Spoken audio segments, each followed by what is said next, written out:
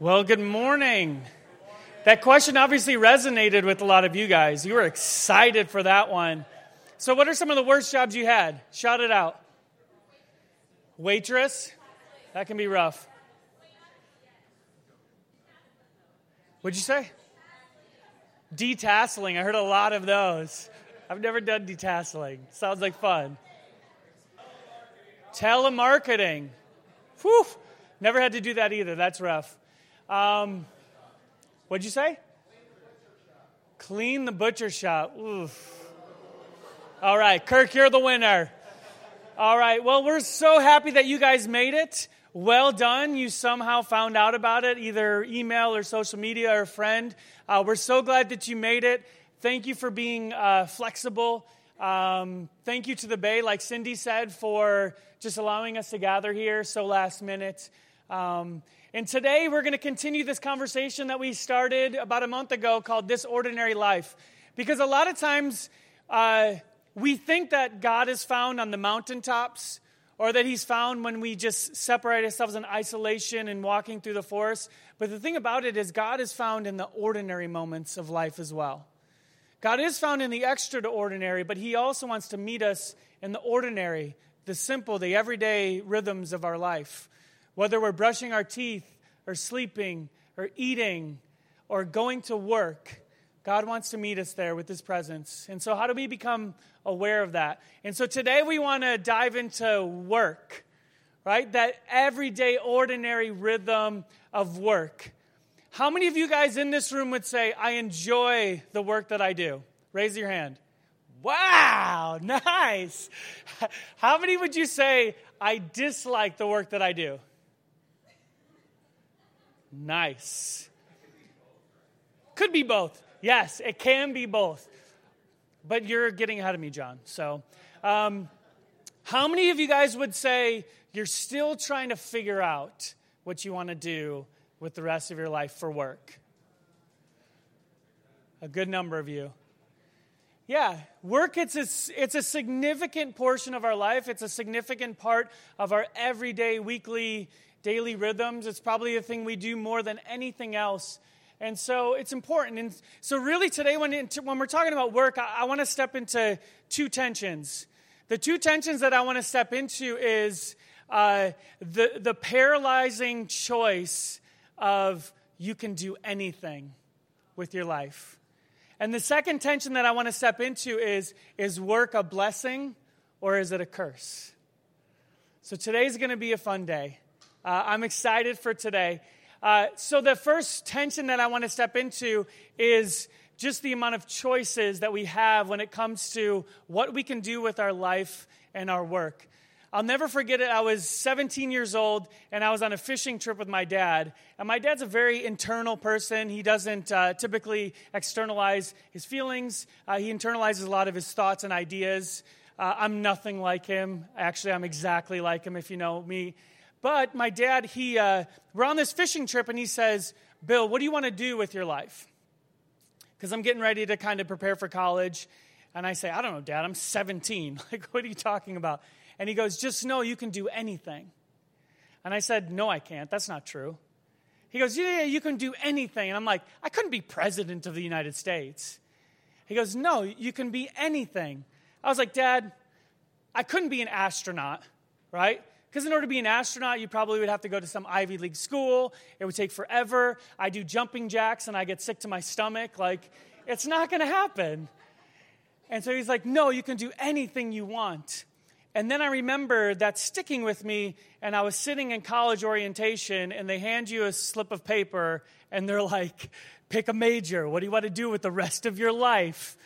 And I remember just feeling this paralyzing fear, because I didn't know. I didn't know what I wanted to do. And so I just chose, I was like, I don't know, math teacher. And I studied to be a math teacher and never did that. That was a waste of $80,000. Thanks a lot. Right? So, but it's like we have this choice that we can do anything with our life, but sometimes that choice can feel paralyzing. And I was actually looking into this, like, why is that? Why does it feel paralyzing? And it's kind of like when we pick what we want to do with our life or our work, it's like standing in the cereal aisle. I think I have a picture of that, right? The cereal aisle. Why does the cereal aisle have to be so big? Why does there have to be so many cereals? It takes up a whole aisle, but they're all so delicious. I love cereal. Lucky Charms, Raisin Bran, Honey Crisps, Frosted Flakes, Apple Jacks. I love cereal, but there's too many choices. You never know what to choose. And so often life can feel that way. And I think one of the blessings that we have is the ability to choose, but sometimes those choices can feel overwhelming. They actually did a couple studies that I was reading about. This study, it was done by a couple, and they published it. And so what this study was they set up a bunch of gourmet jams in a supermarket, a gourmet supermarket. And one day they set up 24 of these jams for people to come up and sample. And so 24 different jams, and then when someone would sample it, they would give them a $1 off coupon for the jam. And so they did that one day, and then the next day, they only sampled 6 jams, did the same thing, gave them a $1 off coupon to buy one of the jams. And what they found was that the people who had only 6 choices were 90% more likely to buy a jam than the people that were presented with 24 choices. There was another study done, and it was Vanguard. So they're kind of like an investment firm, mutual funds. And so what they figured out was for every 10 mutual funds that was offered to someone for the retirement plan, they were 2% less likely to sign up for one. So if someone was offered 50 different options for a mutual fund for the retirement plan, they were 10% less likely to even make a choice and just put it off till tomorrow. And so people were literally putting off saving for retirement, potentially up to $5,000 a year matching, just because the overwhelming volume of choice. It's like when you go into a restaurant and you have a big giant menu and you order a cheeseburger, but when the cheeseburger comes, you're like, that buffalo chicken sandwich looks real good. And they also find that the more choices that you have, the less likely you are to be happy when you do finally make a choice. Because you're always kind of thinking in your head, well, the grass could be greener on the other side of the fence. And so it's like that with our work. We feel this tension. I know I feel a lot, and I'm sure you do too. Am I picking the right career? Am I dating the right person? Because we all have these choices, and these choices can feel overwhelming. And it is a gift that we have, but I wonder, with our work, what does God have to say about our work? What does God have to say about the infinite choices that we have to spend our time working? Does he care about what jobs we take? Does he care if we find the job of our dreams or not? And that's really what I want us to kind of dive into today, is what does the scriptures tell us about work? What does God say about work? And then how do we really dive into the everyday rhythms of finding God in the work that we do? So if you have a copy of the scriptures, we're going to be right in the first page. Genesis chapter 1, we're going to jump right in. I'm pretty sure we have the words up on the screen to the scripture if you don't have a copy. But we're going to jump in. Genesis 1:1. So in the beginning, God created the heavens and the earth. Now the earth was formless and empty. Darkness was over the surface of the deep, and the Spirit of God was hovering over the waters. One thing I find interesting is this. When we hear that very first phrase, in the beginning, God created the heavens and the earth. When I say the word earth, what image comes to mind? Don't put up the picture yet. What image comes to mind? A circle? Who else? It's not a trick question, I promise. What image comes to head when I say earth? What do you see? You see the globe, right? We see the globe. Keith is a flat earth, I guess, because he's saying flat, right? So we'll try to convince you later that you're wrong. But we see a globe. But you know what's funny about that? is that image that pops into every single one of our heads when we hear the word earth. That is a recent phenomenon in human history.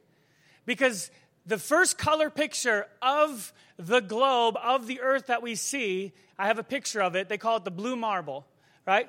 So the blue marble was taken on December 7th, 1972, when Apollo 17 was traveling to the moon, right? 72. That's only like 45 years. So for 45 years, humans, when we hear the word earth, that's what we picture immediately. But this story is 3,500 years old. So what was the image that went in their heads when they hear this word earth?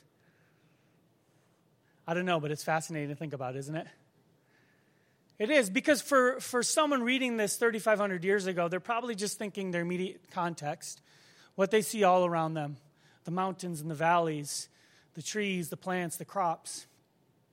And so it's significant. In the beginning, God created the heavens and the earth. Now, the earth was formless and empty. The Hebrew word there is one of my favorites. It's tohu wabohu. It's kind of fun to say, isn't it? Tohu wabohu, right? Formless and void. It means it's basically formless. It's shapeless. It's empty. It's chaos, right? Because it says God is hovering over the waters. And so in a lot of the scriptures here are actually, they're speaking to a lot of the ancient creation myths. And waters are always to signify, the significance there is chaos, right? So God is taking this chaos and he's creating order out of the chaos, is what's happening here. And then this creation story, we won't read through it, but we see God bringing order to the chaos. God creates order from light and darkness. And then God creates order, and he creates the actual dome of the sky, and he creates the earth.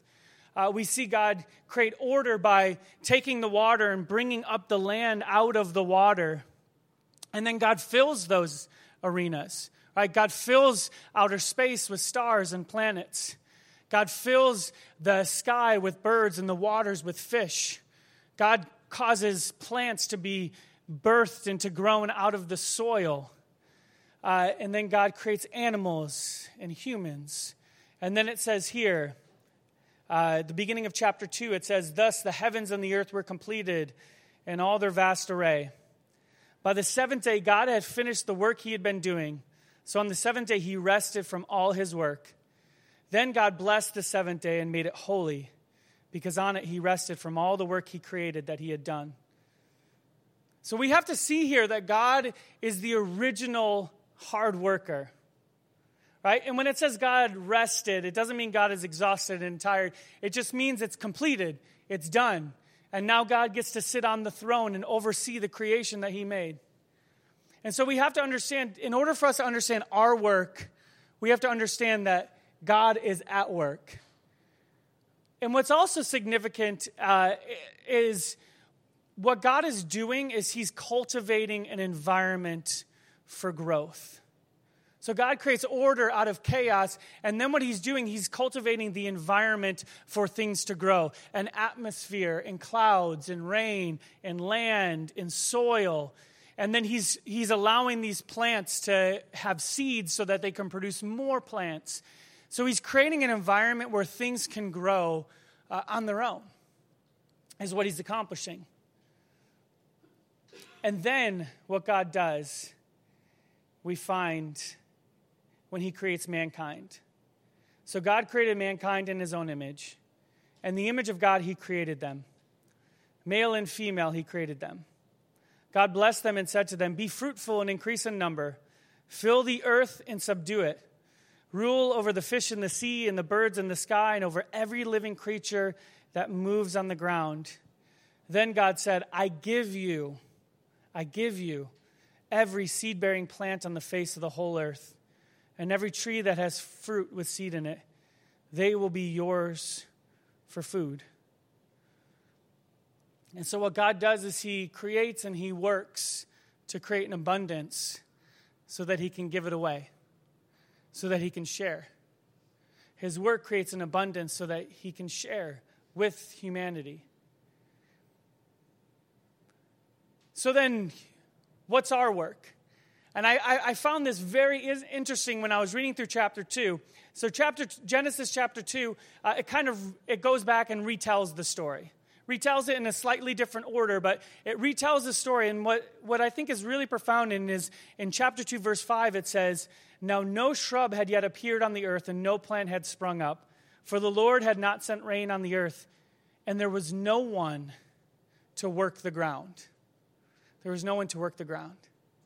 So what's significant here is God's purpose and design for humanity is to work. I think sometimes when people talk about the beginning, the Garden of Eden, what sometimes people picture is like, I don't know, naked volleyball in the Garden of Eden, right? It's like we're just going to sit around in hammocks all day and do nothing. But what's interesting is God's purpose, when things were perfect, was for us to work and to work hard. Why? Because God works hard. And actually those three things that God has done in his work, he hands to us. He gives to us. That we get to create order out of chaos, take things under control. It's why God says to fill the earth and subdue it. Now that sounds like a harsh word. It sounds like you're like holding something down by the neck, right? Like subdue, submit. But actually what that means is to subdue something is to maximize its potential. And so to have it's like having an apple tree. If you have an apple tree growing in the wild, apples are going to fall and more trees are going to grow, right? But if you have a human who has one apple tree, they can take those apples, they can take those seeds, and they can plant rows, right? And then they could find a new apple tree and they can create another row of apple trees. And a couple human beings could actually maximize the potential of that tree in order to feed hundreds of people. And so God's idea for human work is that we would maximize the potential of the earth that he's given to us. It's this blessing. And then God says, be fruitful and increase in number to us. Be fruitful, increase in number. And why does he say that to humans? He doesn't say that to anything else. He doesn't say it to rabbits. He doesn't say, be fruitful and increase in number. Because rabbits, when they're fruitful, they just create more rabbits. Mosquitoes, when they're fruitful, they just ruin our summers. Right? But with humans, he says, increase in number, be fruitful. Because when we multiply, we create work. We maximize the potential of the world that God has given us. We create families, we create communities and neighborhoods. We create art and music and homes. And we have this ability to maximize this potential that God placed in the world with our work. And then we're presented with the problem, right? So the story goes on, and many of you guys probably know the story, but God presents Adam with this choice. He says to him in chapter 2, verse 15, the Lord God took man and put him in the Garden of Eden to work it and take care of it. And the Lord God commanded the man, you are free to eat from any tree in the garden, but you must not eat from the tree of knowledge of good and evil. For when you eat from it, you will certainly die. In that moment, essentially what God is doing is he's saying, will you continue to allow me to define what is good and what is evil? You've been given this task to do work and to maximize the potential of the world that I gave you. But will you continue to allow me to define what is good and what is evil?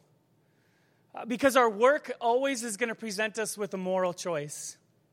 It's always going to present us with the opportunity to choose what is right or what is wrong. Are we going to want more? Are we going to desire more? And Adam, in that moment, he chooses his own desires. He essentially is making the declaration that he now wants to choose what is good and what is evil. And he wants to take that away from God. And what happens is God shows up and he speaks to Adam and Eve because of the choice that they made. And this is what he says to Adam. He says, cursed is the ground because of you. Through painful toil, you will eat food from it all the days of your life. It will produce thorns and thistles for you, and you will eat the plants of the field. By the sweat of your brow you will eat your food, until you return to the ground, since from it you were taken. For dust you are, and dust you will return. Is this good news for Adam? Not your question, no. It's bad news, right? Because now there's opposition to his work. God promises him 3 times, you will eat, you will eat, you will eat. But now there's opposition. There's thorns. There's weeds. Does anyone like weeds? No. You like weeds? Nice. All right. Some of them are kind of nice. I remember when we moved into our house a couple years ago, my neighbor across the street, we bought it in the fall, and then spring hit, and we had this area, it was kind of like a garden, and some plants were growing, and my neighbor was like, oh, that's rhubarb. I'm like, sweet, free rhubarb, right? I don't think I've ever eaten rhubarb in my life, besides maybe the odd slice of rhubarb crumble or something. So I'm like, sweet, free rhubarb. So it starts growing, and it gets pretty big, and then we go on vacation, and we come back, and these rhubarb is like 4 feet tall, 3 feet wide, giant leaves, and I was like, I don't think this is rhubarb. It wasn't. It was burdock, which is a weed that looks like rhubarb. And the stalk was really big, and I remember I went to Home Depot and bought a shovel, and on the second one, I'm digging it out, and my shovel snapped. I'm like, these are like superhuman weeds. But weeds, they give us opposition. They are a gardener's nightmare. And so now Adam sees opposition to his work. And it's like what you said, John, like, do we love our job? Do we dislike our job? For most of us, it's both. It's a little bit of both. Why? Because now our work, there's opposition, there's toil. We may be presented with the right moral choices and make them, but are our coworkers doing the same thing? And their choices affect our lives and the things that happen to us. Maybe we had that entrepreneurial endeavor that just didn't seem to take off or get off the ground. And so work is hard. It's not always easy. But what we have to remember is the way God designed work for us was a blessing. Was when things were good and things were perfect, God designed it in a way that we would be able to, He handed it to us to create order out of chaos and subdue this good world that He gave us, to cultivate environments for growth. And then ultimately, just as God creates so that He can give, He calls us to do the same, right? That as we work and as we work hard, we see a surplus in our lives for what? So we can store it away, or for us to be able to share it with others, share it with the world.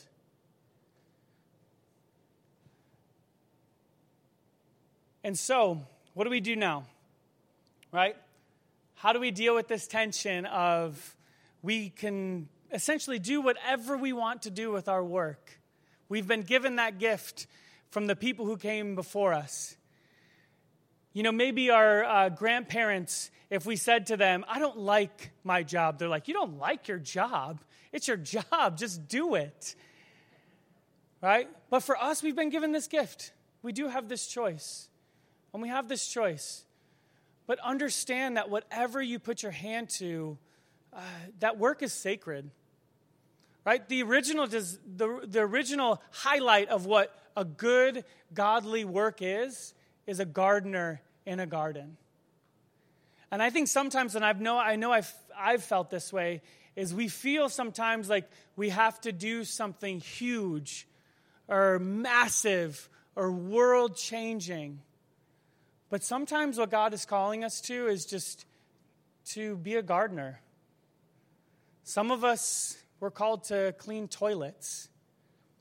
That's a blessing, by the way. When you're on the road and you go to those really nasty gas stations and they give you the key to go to the back, you're like, no, thank you, right? But when you go and you find those gas stations with pristine bathrooms, you're like, this is where it's at. This is a gift from God right here. But all work is sacred. And so the few things that I want to leave you with is just that, is we need to realize that all work is sacred. Whether we're teaching, whether we're a musician, whether we're a pastor, whether we're a janitor, whether we're a truck driver, whether we're a farmer or a gardener, a stay-at-home mom, whether you sling essential oils for a living, or you're an accountant, or whatever it is, right? Your work is sacred. And how do we make it sacred? We take and we maximize its potential. We maximize its potential so that we can see something grow. We can see the fruit grow. Why? So that we can share it. Share it with others. Share it with our families. Right? The second thing is, this is an interesting one. I agree with it. Your work does not have to be enjoyable in order for it to fulfill you. It doesn't have to be enjoyable, because you're not always going to enjoy your job. Even if you find your dream job, I'm telling you, there's going to come a day where you just don't enjoy it, right? I really do. I love my job. I love it a lot. But there's a lot of days, some days, not a lot, a little days, that I don't enjoy it, right? Where I'm just like, I can't be bothered with this. It's those days I'm like, Nicole, let's drive to Florida. Let's go on vacation, see my parents. But there's those days where I'm just like, it's not enjoyable. I remember when I was getting into photography, I was reading forums about how to become a paid photographer. And I remember seeing people say over and over and over again, if you love photography, don't do it for a living. And I remember I was like, oh, that's interesting. And then when I began doing video and photography work for a living, I fell out of love with it. I enjoyed it as a hobby, but once it became a job, I kind of fell out of love with it. And that's the thing. Your work doesn't have to be enjoyable in order for it to fulfill you. Because part of it is there's going to be opposition, and part of stepping into what God is calling us to do is we work, and we work hard. The third thing is this. Work does not define you as a person. I say this to people a lot. One of my biggest pet peeves is if I'm hanging out in a group of people and someone swears, they look at me and go, oh, I'm so sorry. Because in their mind, who I am is a pastor who's not allowed to hear swear words. It's like, oh, my ears, right? Because I think we do that, though. When you meet someone at a party, it's like, who are you? What do you do? Who are you? What do you do? And you put people into a box. But your work doesn't have to define you. What you do for a paycheck does not have to define you. And it doesn't even have to define your work. Right? Because maybe you clean toilets, but on the side you're a gardener. And you love doing that. And you love growing food and selling it at the farmer's market. I don't know. But what you do for a paycheck doesn't have to define you. And the last thing I want to encourage you with is this. You can do anything you want. You can do anything you want. Well, not anything, right? Not all work. Anything that takes advantage of another human being and makes them less human, not a good work. Not a work that God is enjoying, right? Because we always have to put it through that filter of, am I creating order out of something chaotic? Am I cultivating an environment for things to grow? Am I seeing fruit come from this work so that I can share that fruit? If you can say yes to those three things, it's a good work. And so it's that freedom, right? You can do anything, right? You can choose to live a simple life and have a small, simple job, and that's okay. You can choose to start a world-changing nonprofit, and that's okay. You can choose to try to create a Fortune 500 company. Okay, that's okay.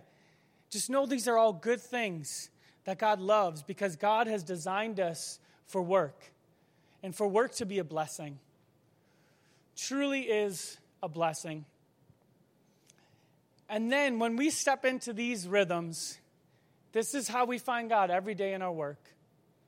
And so even if you find yourself cutting concrete, or you find yourself building houses, or doing electrical work, we find God in those simple moments every day when we are choosing to cultivate these environments for growth in our everyday, ordinary rhythms of life, that is where we encounter something really unique. And I think a lot of times in church world, we see the goal being, if I could just create converts, if I could just get you to pray a prayer, I've done my job. But I think the gospel is so much bigger than just simply praying a prayer. It's inviting people into the way that God originally designed us to live. And the original design of how God wanted us to live was to take this earth that he gave us and to maximize its potential. And so we get to be invited into this. Through the blood of Jesus, we don't have to live a life of guilt and shame of those times where we didn't do that, those times where we did do wrong and we did the opposite of what God calls us to do. We don't have to live a life of guilt and shame anymore because we're forgiven. We're forgiven, but then we're invited. We're invited to live into this relationship, to go back to the way that God originally planned it to be, to work with him, and to maximize this gift that he gave us in the world. And so my hope for you today is as you sit there, your brain is churning. And I hope God is speaking to your soul and really speaking you to say, where is he calling you to do a good work? Where in your life do you maybe see something chaotic that God is calling you to bring order to? Where in your life do you feel like your work, you can create an environment for growth? And where in your work do you see that you can maximize the potential and see things grow and then share those with the world, with the people all around you? Mosaic, would you pray with me?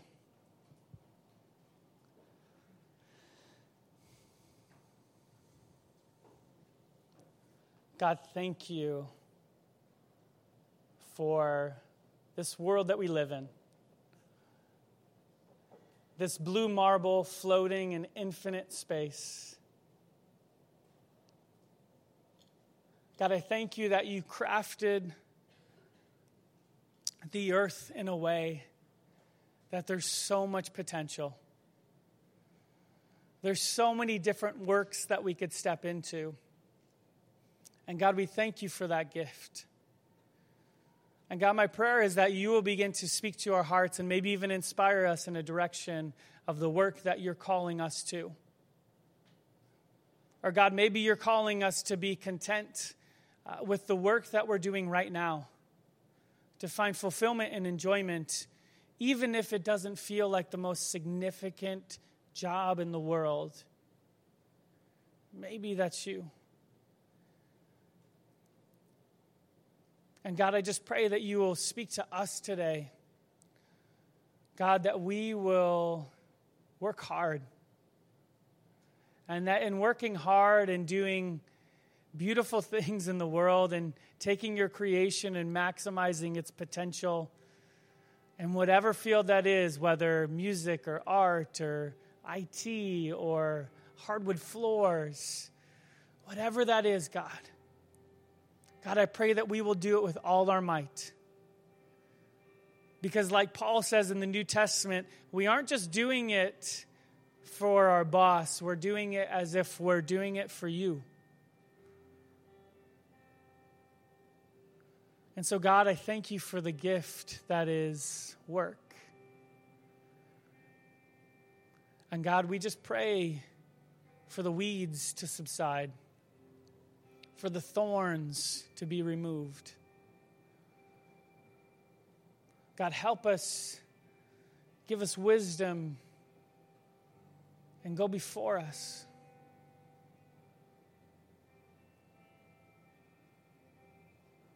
Thank you, Jesus, that you are inviting us into a right relationship with our Creator,